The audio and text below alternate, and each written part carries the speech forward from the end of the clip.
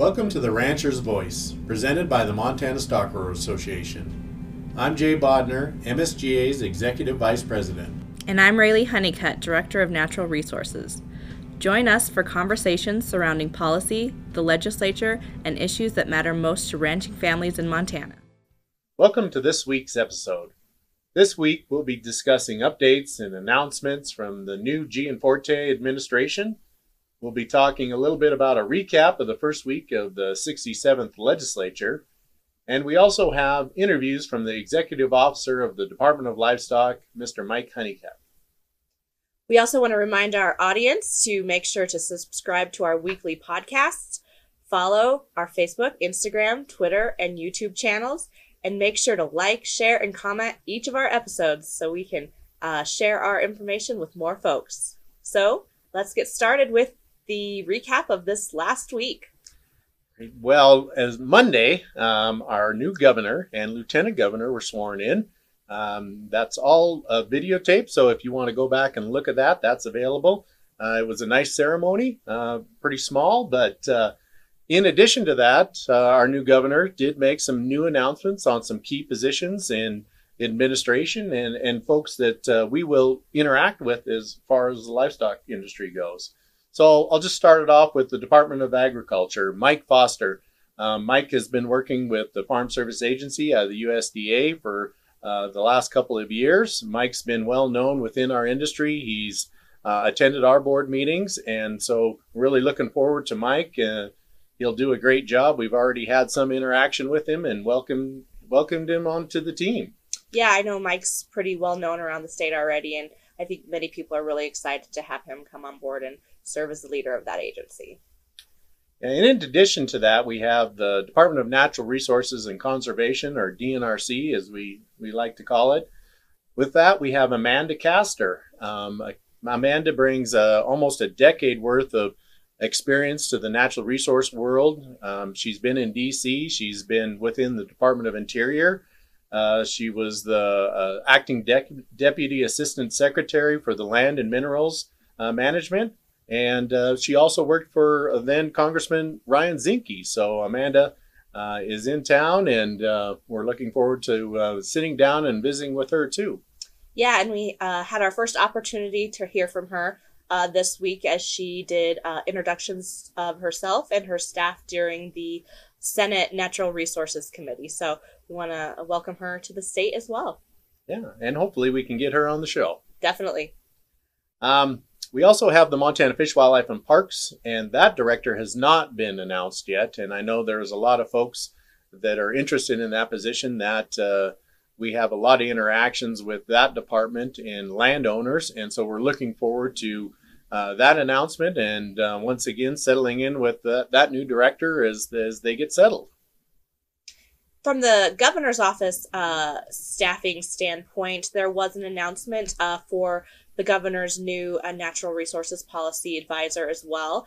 Michael Freeman was announced as that advisor, and he is coming to us and most recently served as the acting deputy solicitor for U.S. or for water resources for the Department of Interior. So great background in the natural resources space.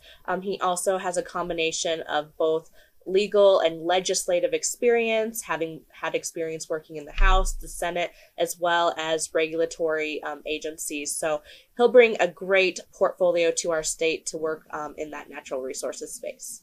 Yeah, and I did have a chance to just visit briefly with Michael on the phone, and we got a chance to just barely get introduced, but we're looking forward to once again sitting down with him. There's a lot of interaction between our association and really that natural resource position, just because all of those issues impact us. So we're looking forward to getting to know Michael a little better and helping him be successful in his position. Definitely. The governor also, in his first week, has done some great things in regards to the ranching and farming community for our state. The first thing that he announced was he signed his first executive order. That executive order affects ranchers, farmers, and small business owners and really focuses on those regulatory issues that have tied up processes or advancements for business owners. This task force will be led by Lieutenant Governor Juris, and they will really be focusing on identifying excessive and outdated regulations in the coming months. So looking forward to more information from that task force and what that looks like for the agricultural community.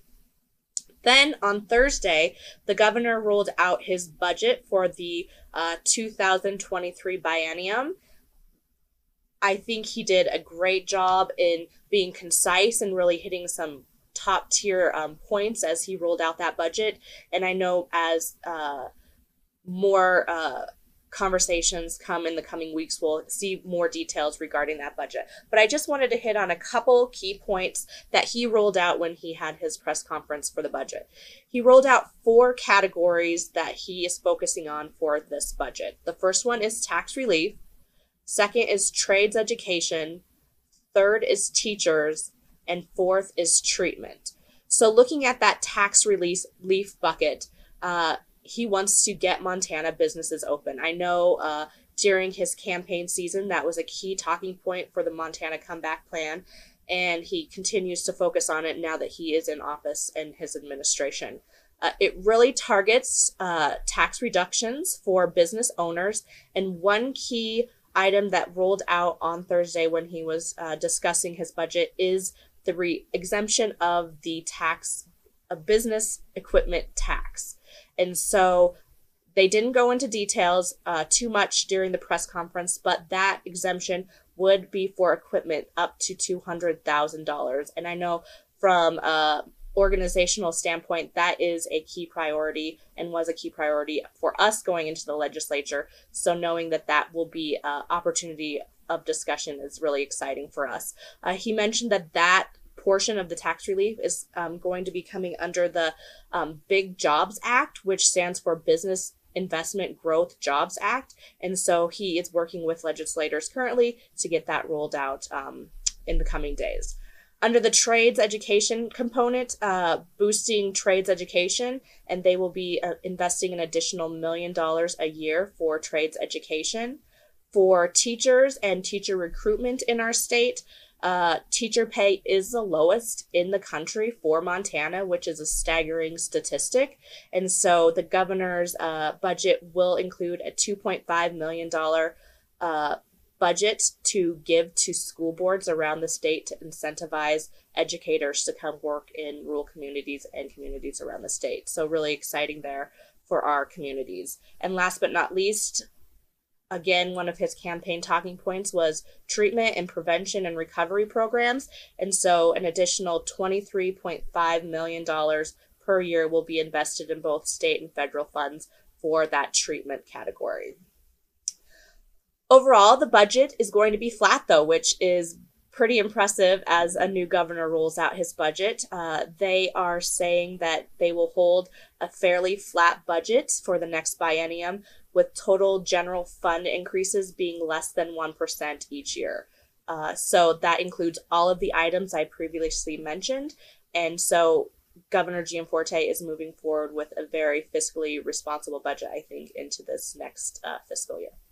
Yeah, I would agree. Also, it looked like he had some great provisions in there and some things that we've been trying to get done for the last number of years with the association. And so, yeah, we're going to be digging into that budget too and looking at some of those provisions. But just on its face, it looks like it's pretty exciting news. So, so with that, we'll just kick off a little bit about what's happened in the first week of the legislature this week. And typically at the first week, legislators are getting settled in a bit. They're getting comfortable in where the committees are. And in most cases, they're just having organizational meetings with their committees. So each one of their committees, the chairman, the vice chair, they'll introduce all of the legislators in that committee. They talk a little bit about who they are, how they're going to operate that committee. And then they also do provide an opportunity for us as lobbyists that may be interacting with that committee to introduce ourselves.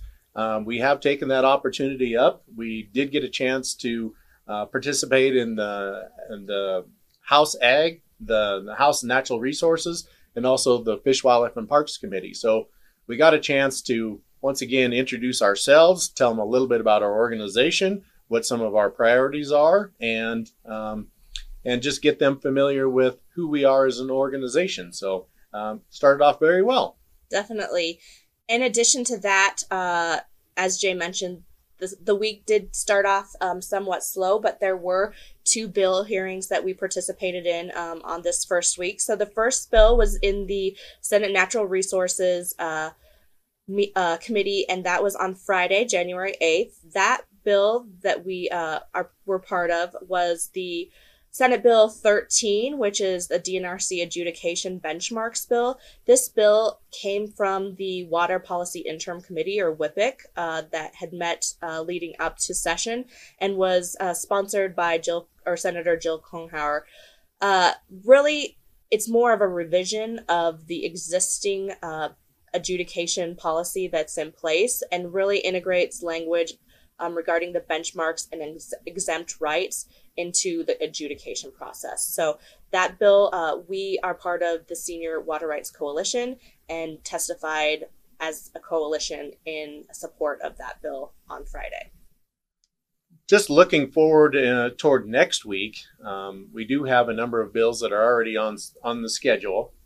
So I might just touch on a few of those. We do have House Bill 40. This is going to be brought forth by Representative Willis Curdy out of Missoula, and it deals with aquatic invasive species, so AIS. This bill specifically deals with ballast boats and how they're going to decontaminate those. But once again, I think for our association, anytime there's any bill that's involved in aquatic invasive species or AIS, we're going to be reviewing that. This particular bill, we won't have to testify on, but we do keep track of all of those. In addition to that, we'll have House Bill 119. This is going to be brought by Senator Logie, and this does issue a free license, either sex license, elk license, to landowners that do provide free public hunting for elk. So once again, I think it does recognize the contribution that landowners do make and provide that free license. In addition to that, Senator Logie will also be bringing House Bill 108. 108 it deals with trespass regarding permission for hunting, and it really is just a clarification. It does clarify that you absolutely need permission from a landowner before you hunt on private land, and that also does include retrieving game. It just makes that statute a little bit clearer, so that's something we'll also be supporting. In addition to that, we'll have Senate Bill 58. This is going to be brought forth by Senator Mike Cuff, and this does deal with the livestock loss program. It ensures that we will have $300,000 invested into that program each year. So that is current statute, but it also does allow for an additional $100,000 into their restricted account. And their restricted account deals with non-lethal preventative measures. We want to provide every opportunity we can to reduce depredations on livestock, and so this account will provide some of those assistance to help landowners reduce that threat. In addition to that, we also have Senate Bill 27. This will be brought by Senator Butch Gillespie, and this adds the multiplier to the livestock loss program. And this program, once again, other states have implemented this. We have talked about this with our Department of Livestock, and that's further clarified in that interview. But once again, this is an important provision that we'll also be supporting, and we've had policy on the books for many years. In addition to those bill hearings, the Department of Livestock's budget is also up for consideration during the committee hearings on Tuesday, January 12th. And so we have had the opportunity to sit down with the executive officer of the Montana Department of Livestock, Mike Honeycutt, to give us a deeper dive into what that budget looks like, legislation coming up that is affecting the agency, and a few topics that are a little more general that are affecting the livestock industry. So with that, we would like to introduce the Director of Department of Livestock, Mike Honeycutt, for his interview regarding Department of Livestock. Well, I'd like to welcome everybody. I'd like to welcome Mike Honeycutt to our podcast today. Mike is the Executive Officer for the Montana Department of Livestock. And Mike, I know that a lot of our members are familiar with you. You've joined us at our meetings at both our convention and also at our mid-year meetings. But for those listeners that are not familiar with you, maybe you could just tell us a little bit about yourself. Certainly. Well, as you said, I'm Mike Honeycutt. I'm the Executive Officer, Montana Department of Livestock. I've now been with the department for 5 years. And so for me, originally, just background information, originally a native of North Carolina, moved here to this state about 5 or 6 years ago. I was lucky enough to marry a young lady from Montana, and that's what brought me out here. As far as my background, former ag educator, worked for the National FFA organization, was the director of the National Council for Agricultural Education, and even spent some time in the agribusiness side of things. Worked for Cargill Ag Horizons back in the Midwest some years ago. So it's a little bit about my background leading up to the time before I came to the Department of Livestock. Oh, well, thank you, Mike. Well, thanks again for joining us once again. I know that our legislature has just kicked off. We've started the 67th legislative session. It started on Monday. And so we'd like to just maybe talk a little bit about what that means for the Department of Livestock. We'll kind of venture on from there and ask some other broader questions that the department may work on. But I think certainly from our perspective and probably your perspective, one of the big things to address at the legislature really deals with the budget, and your budget in particular. And so maybe you could walk us through a little bit about how that works up there at the legislature, and maybe how us as producers can provide some assistance to the department in that arena. Mm-hmm. Well, I think one of the major points about budgeting and state government on the executive side that's important for people to remember is, yes, we're now at the legislative session, but for the Department of Livestock, this is a process that started almost a year ago in formulating the budget that would be carried forward in House Bill 2 and other fiscal bills that will be looked at this session. So we have to go through a process of determining, what budget we want to have for the next biennium. We take that forward to the Board of Livestock for their approval. We did that back in the spring of last year. And then we actually have to work through the Office of Budget and Program Planning at the governor's office to get their approval and sign off as an executive branch agency. So by the time we get to this point, we've already actually done a lot of work in formulating that budget before it ever gets into the legislature's hands.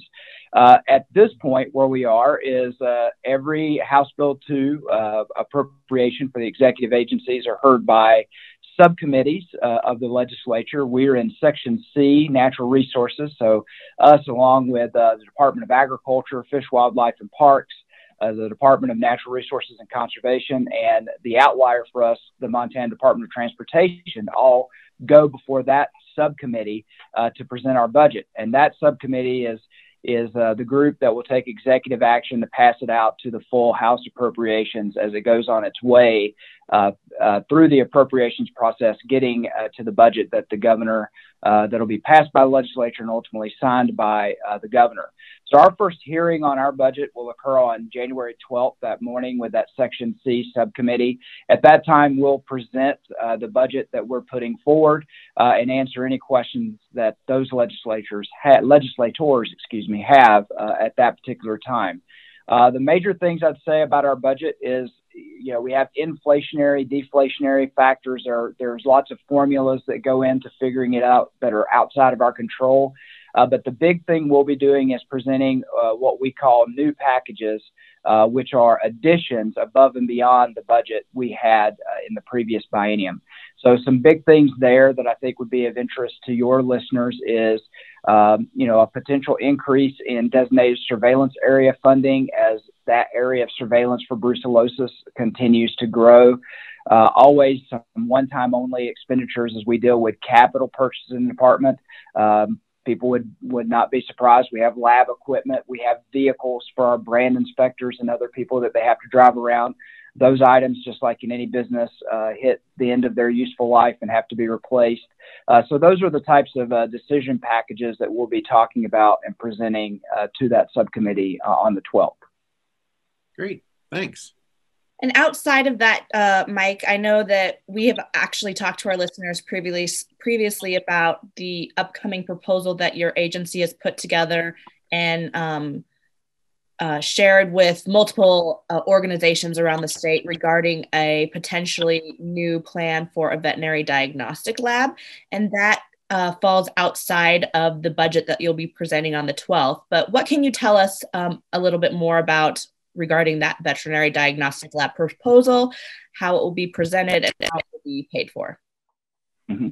So the veterinary diagnostic lab, as opposed to, as you said, standing in the budget that we're presenting, that is part of the long-range building plan for the state of Montana.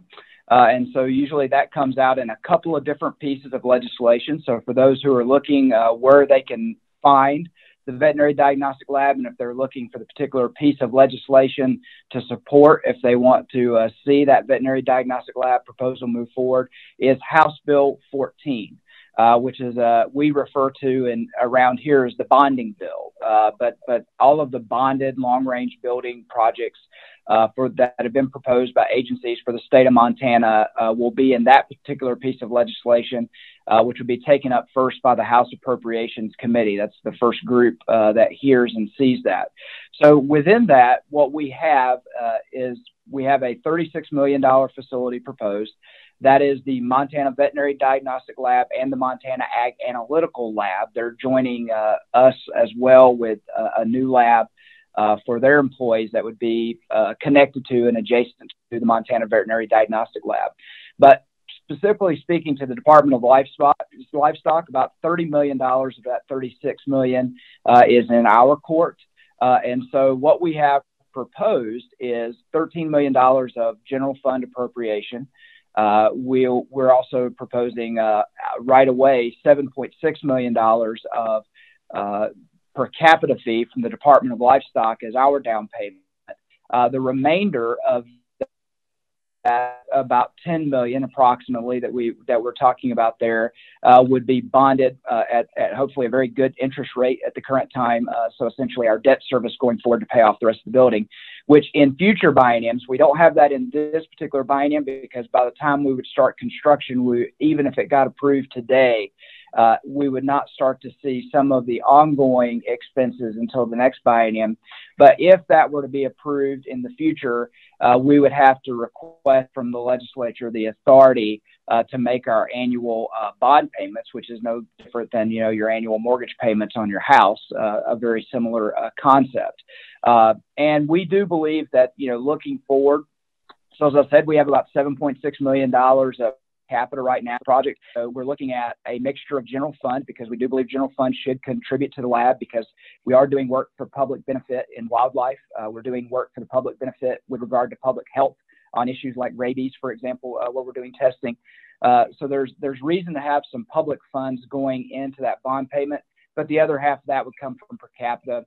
And looking at our future revenues and looking at where our reserves are now, we think we're very capable to bring that additional or new expense in future bienniums to help get this project done, as people would say, taking the one bite of the elephant at the time. But the good news is, with this to come forward not being 100% general fund. So even though general fund is going to be a very difficult conversation in this session, one thing that is a feather in the cap, I think, for the industry and for the Department of Livestock is that we are bringing this big capital project forward and committing some of our own funding to the project and being able to verify that we can do that. Thanks, Mike. And just from our organization standpoint, that has been a very high priority for us. So we're really looking forward to continuing our work with that. Just kind of moving on, I'd like to talk a little bit about the livestock loss program. Now that program is attached to the Department of Livestock. And what we've seen in Montana is generally just an increase in livestock loss by predators from grizzly bears and mountain lions and wolves. And one of the proposals this year is to look at adding a multiplier to that piece of program that would account for some of those lost livestock that we just don't find. And maybe you could just tell us a little bit more from a department's perspective how you think that might work for producers. Mm-hmm. Yeah, the concept of a multiplier within these livestock loss programs is not new. In fact, several states already have multipliers in place. Very appropriately, as you pointed out, Jay, the concept or the problem there is that we have a lot of depredation. We have to confirm that depredation through USDA Wildlife Services investigation to be able to pay claims.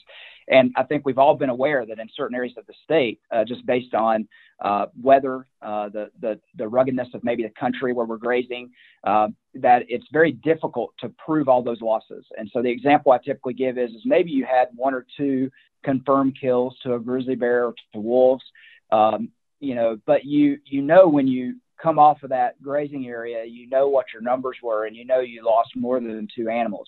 You just couldn't find the carcasses. You just couldn't prove it. And so the concept of the multiplier is to compensate for that. The fact that we know there's depredation, there's loss that can't be proven, and so you apply some sort of factor to that. Now, the Livestock Loss Board is looking at it a little differently than some other states who put in a multiplier. Some states have put multipliers in statewide. What the Livestock Loss Board is asking for the ability to do is to have the ability as a board to decide on regional multipliers. Certainly, Montana is a big state, very diverse in its topography and how people perform in their operations. Also, the types of predators and the pressure of predators is different in areas of state. So the concept there is that in some areas of the state, the multiplier may not be necessary. But in certain areas of the state where you have high predator populations, where you have these concerns about the ability to get into that backcountry and really see what's going on, that they would have the ability to pay the multipliers there, because that's where we know the unproven loss is occurring. And so they're looking for that ability just simply to enact that.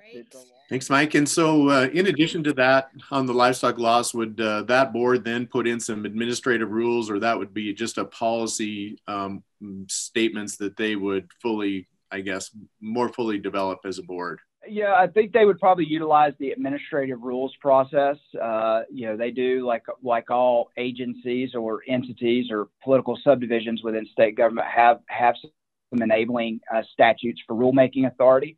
So I think they would look at establishing that through administrative rule. One of the advantages of doing that versus doing it as just a policy is that, the administrative rule process requires public comment periods so that you can get public feedback and gives a little bit that decision than say just a policy decision they may take at one of their few meetings they have each year. So I would hope that the Livestock Loss Board would use the administrative rule process to set the parameters of whether they're going to have a multiplier, how the regions would be determined, those types of things, so that that's very clear for the public how that gets done. Thanks. Great. And kind of moving on to other legislation, from your standpoint and from your agency's standpoint, are there other bills or other areas that you are watching as we move into committee hearings and the legislative session? Certainly, there's lots of issues that they're not new issues, but I will say that some issues have a lot of heightened concern. We all are aware of what COVID brought to our livestock industry over the last year. So I think that has heightened an awareness about local processing. How do you encourage more local processing? Is there any type of deregulation that might be done that would allow more people to enter that industry, would allow more people to be able to utilize products locally, so that our consumers have more local choice in Montana, but for those in our industry, they're not tied into these national and international systems so directly that when they falter, as they did during COVID, there's no opportunity to do anything differently or find outlets to be able to sell your products. So I think we're going to see a lot on that, particularly around meat and around dairy. Those are, two areas. So, we've always dealt with bills around, legalizing at some level raw milk sales within Montana. I think we will see efforts again on that front. In meat processing, I think we'll see multiple legislators trying to tackle that question and see if there's anything that could be done at the state level legislatively to improve the opportunities and the conditions for growing the number of meat processing businesses in Montana, or growing those already in existence so that we have more meat processing capacity within the state. On the periphery here with the Department of Livestock, bison is always an issue that we deal with, that the industry deals with. Our involvement's particularly around Yellowstone bison and those that are emanating from that part of the world that we know have brucellosis. So I think we'll see some legislation dealing with bison in some way, shape, or form, whether that be dealing with domestic bison, dealing with wild bison, or dealing with Yellowstone bison in particular. So I think we'll see some things on that front, which are nothing new for those of us who have been around the session a few times. But I think we'll see those types of efforts being made as well. Those are the big ones as I look out and see on the horizon things that I think legislators are going to want to try to tackle during this session. And as I said, they'll be new ideas, but a lot of these ideas are things that have been floating around for several sessions trying to find a way home. Mike, we've covered a lot of topics today, and I really do appreciate the time and your willingness to join us and walk through some of these topics, because they all really are very important, not only to us as livestock producers in the state, but I think in the general public too. So with that, I'd like to once again just thank you for joining us today, and we'll let you go about your busy schedule. Well, thank you so much. It's a pleasure to be with you and speak to everybody listening to the podcast, and always a pleasure to interact with the Montana stock growers. And I would say on behalf of myself and the staff, and also I think I can say on behalf of the Board of Livestock, we are always very appreciative of the support and effort that's made by Montana stock growers and its members on behalf of this department to make sure we have the resources we need to do an effective job for all of you, and make sure that we keep this industry strong and keep this industry moving. So I think that wraps up our podcast for today. Thank you, everybody, for joining us.